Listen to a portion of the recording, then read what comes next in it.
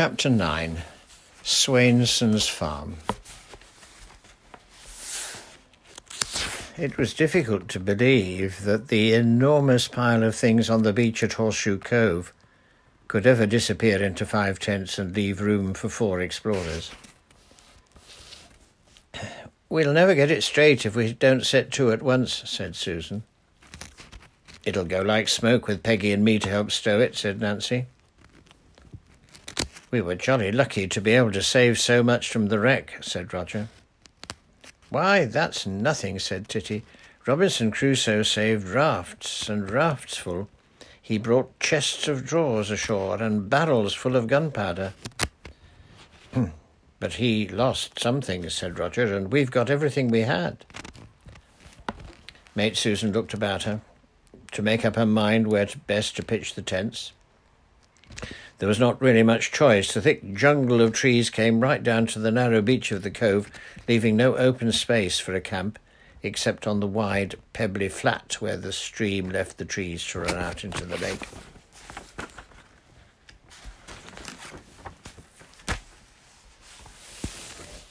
"It's a fine place to lurk in," said Captain Nancy, "but it's not much good for a camp. It's not going to rain today, but when it does, the beck comes rushing down in a brown spate, and all this dry bit is under water. But there's nowhere else to put up all 4 sleeping tents. Of course, you could have them separately, here and there in the jungle." "We can't do that," said Susan, "because of the crew. We can't have the able seamen and the boys sleeping all alone." "Especially on the mainland," said Titty. "There might be anything prowling around. On an island it's different. Let's not stop here at all. Let's go on. Let's go on to our valley, Roger's and mine, the one we were going to show you if the shipwreck hadn't stopped us. Let's go there at once," said Roger. "Rubbish," said Susan. "We've got to get the camp made quickly to show Mother we are really all right. Captain Flint's going to bring her. There's no time to lose. This'll have to do. We'll find a better place tomorrow if Mother lets us stop. But when she comes, it's got to look as if we'd been here for ages, and just look at it now." There was no more discussion.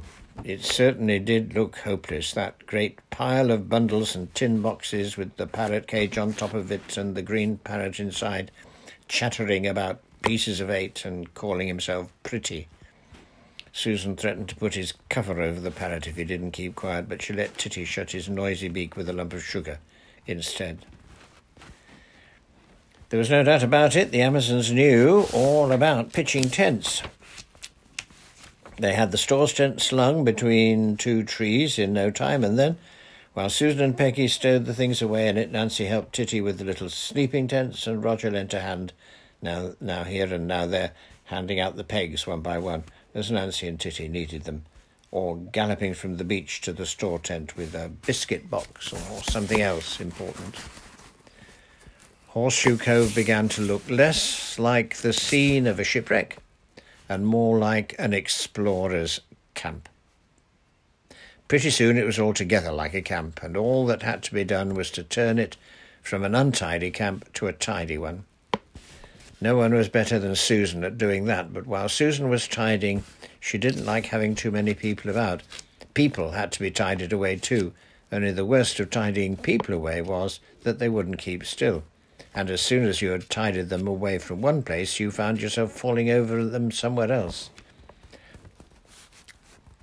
So Susan gratefully remembered that they'd not got any milk yet, and that one of the Amazons would have to show them the way to the farm. Roger had been tidied out of a tent because he'd come into it all dripping after doing a little swimming. After that, he went into the water again and did some more. He felt he'd been rescued rather too quickly after the wreck, so he had himself rescued 2 or 3 times over, swimming across the cove and being hauled ashore by Peggy, who was also losing interest in mere tidiness.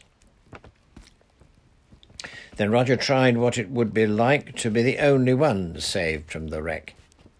He swam until his feet touched bottom, crawled on through the shallow water, dragged himself just beyond the reach of the breakers, and this was easy because there were none, and lay exhausted on the beach, until he heard Susan say something about the farm and Peggy say she would show Titty the way, when he jumped up at once and said he wanted to go too.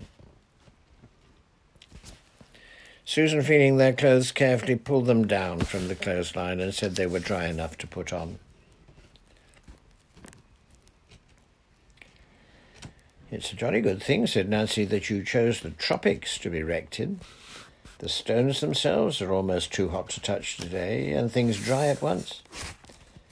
But just think what it would have been like if you'd had to swim ashore in the Arctic in winter with no sun and no wood to make a fire and nothing but snow and seals and polar bears. There'd have been some proper shivering of timbers. You'd never got dry at all."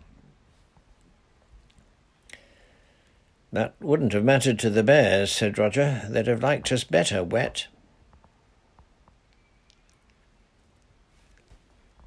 Mate Susan gave them the milk can, and in this way got rid of everybody except Captain Nancy and the ship's parrot. That was better. After all, she could ask Captain Nancy to take the telescope and go out on one of the headlands to see if Captain Flint's rowing boat was in sight. And the parrot was in the cage, and the cage at least could be counted on to stay where she put it.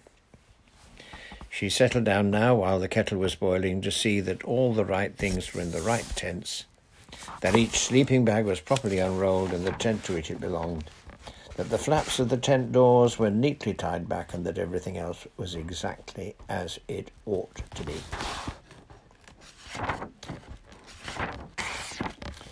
Mate Peggy took the boy and the able seaman a little way up the beck, and then struck across to the left by a fallen tree to a green cart track through the wood. The same cart track that Titty and Roger had found when they were exploring. They followed the cart track till they came to the road, and then crossing the road, for going to get milk was a sort of native business, not at all like exploring, they went through a gap in the stone wall on the other side. The cart track did the same. It climbed away to the left and came out of the wood by an old whitewashed farmhouse with a spring beside it and a stone trough, and a lot of ducks noisily enjoying the overflow from the trough. They could hear someone singing in a creaky, small voice, an old hunting song that young folks sing in a great shout. One morning last winter to Homebank there came a brave noble sportsman, Squire Sandys was his name. Came a-hunting the fox, bold Reynard must die, and he flung out his train and began for to cry, tally-ho, tally-ho, hark forward away, tally-ho. That's old Mr. Swainson, said Peggy Blackett. He's 90 years old. What's the other noise? Said Roger. Someone's making butter, said Peggy.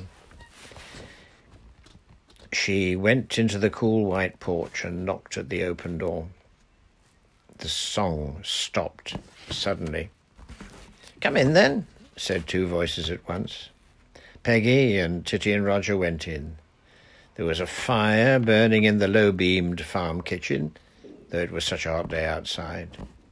On each side of the fire were two old people, an old man leaning forward on his stick, sitting in a high-backed chair doing nothing, except that he had been singing, and an old woman in a chair on rockers working at a patchwork quilt, which was spread over her knees and over a good deal of the floor.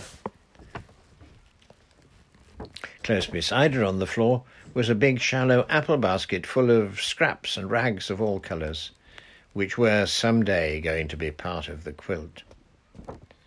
Why, my dear, said Mrs. Swainson, looking at them over her spectacles, it's one of Mrs. Blackett's lasses. And who are these others? I thought there were only two of you. My word, and you are coming on. Why, it seems no time since your mother's mother came in at that door, no bigger than you are now. And I was a grown woman then, and married too. "60 years, 65, said Mr. Swainson. "It'll be nearly 70 years since I brought her up here from the church down by Bigland, and she sat her down in that chair for the first time."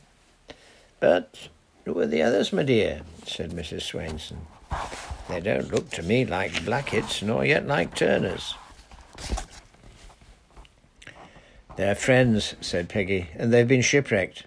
"Shipwrecked," said old Mr. Swainson. "Now that reminds me of a song."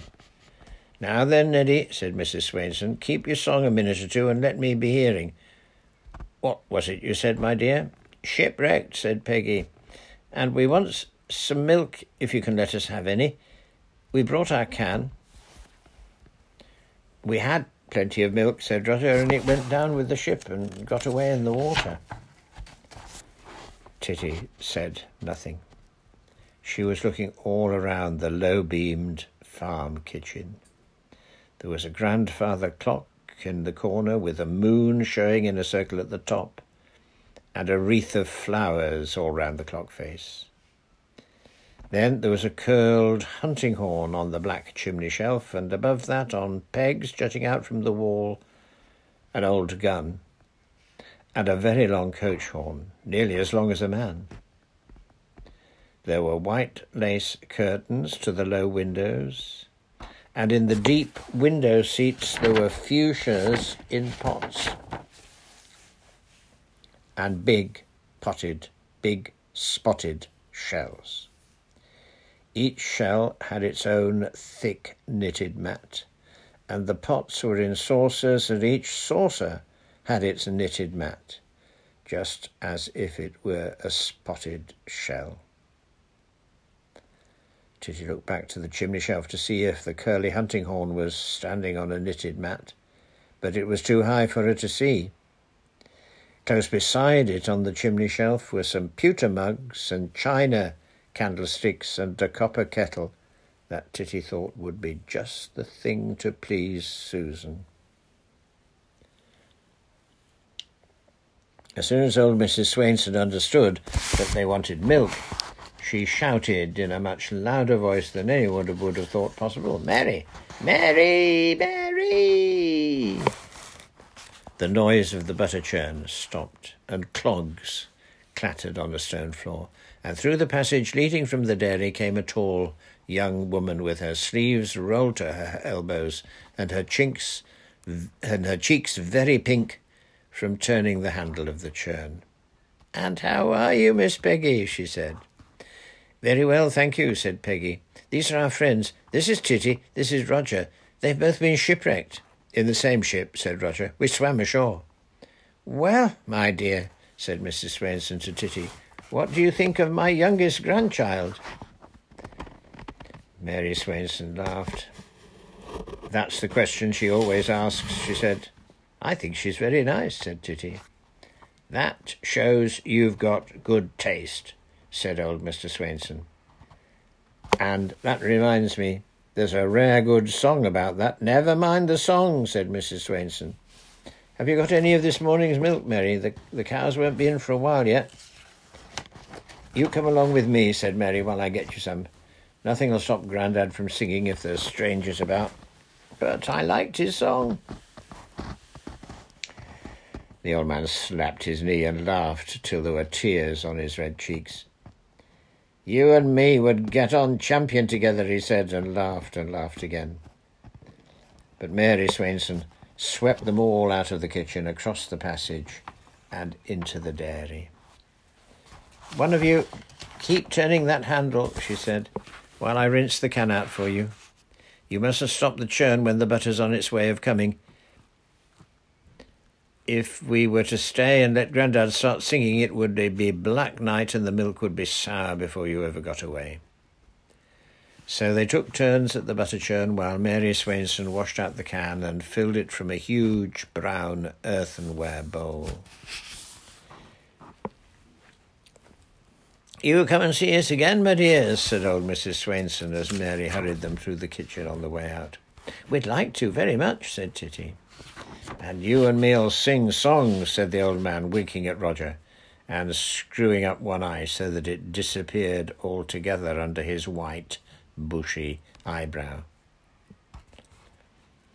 "I'll be saying good-bye to you," said Mary Swainson, "or I'll have that butter spoiled yet," and she clattered back into the farmhouse after getting Peggy, Titty and Roger safely beyond the porch.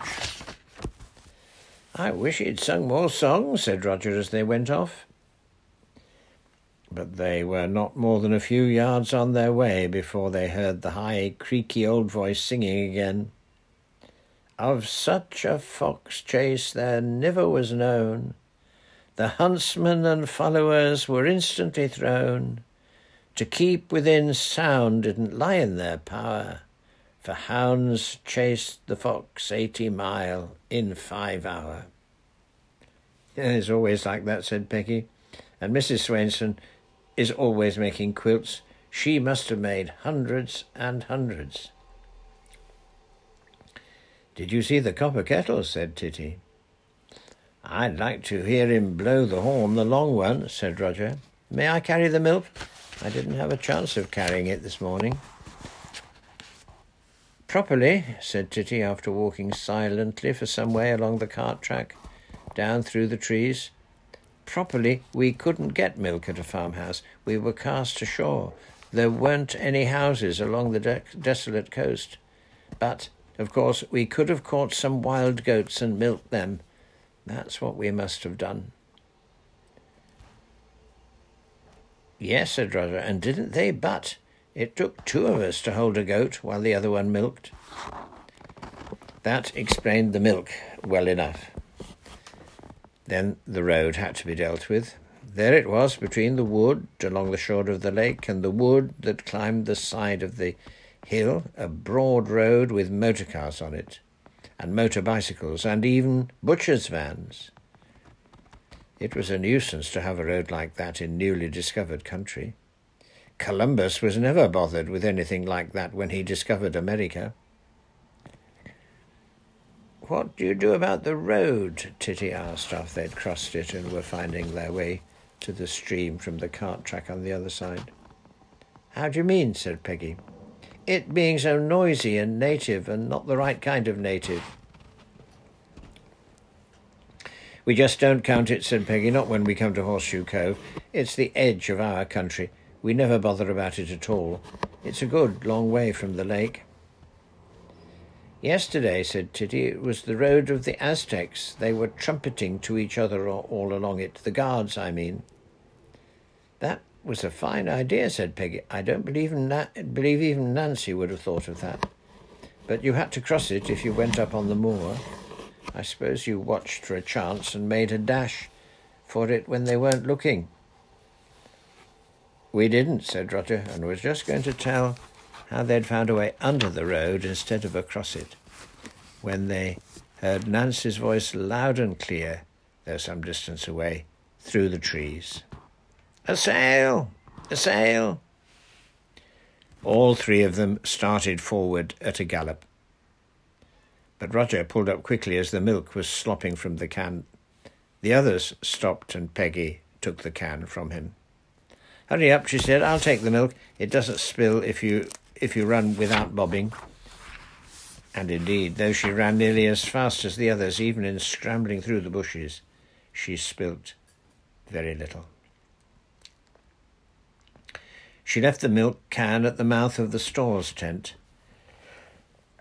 Titty and Roger raced on out of the trees to the beach, where the parrot in his cage was alone looking after the fire. At the very end of the northern of the 2 headlands that made the narrow entrance to the cove, a large towel was waving on the top of an oar fixed in the rocks. Under it stood Nancy and Susan, taking turns with the telescope. The others joined them. "It isn't exactly a sail," said Roger. It was, in fact, a rowing boat, and even eyes without telescopes could see that Captain Flint and Captain John were rowing and that Mother and Bridget were sitting in the stern.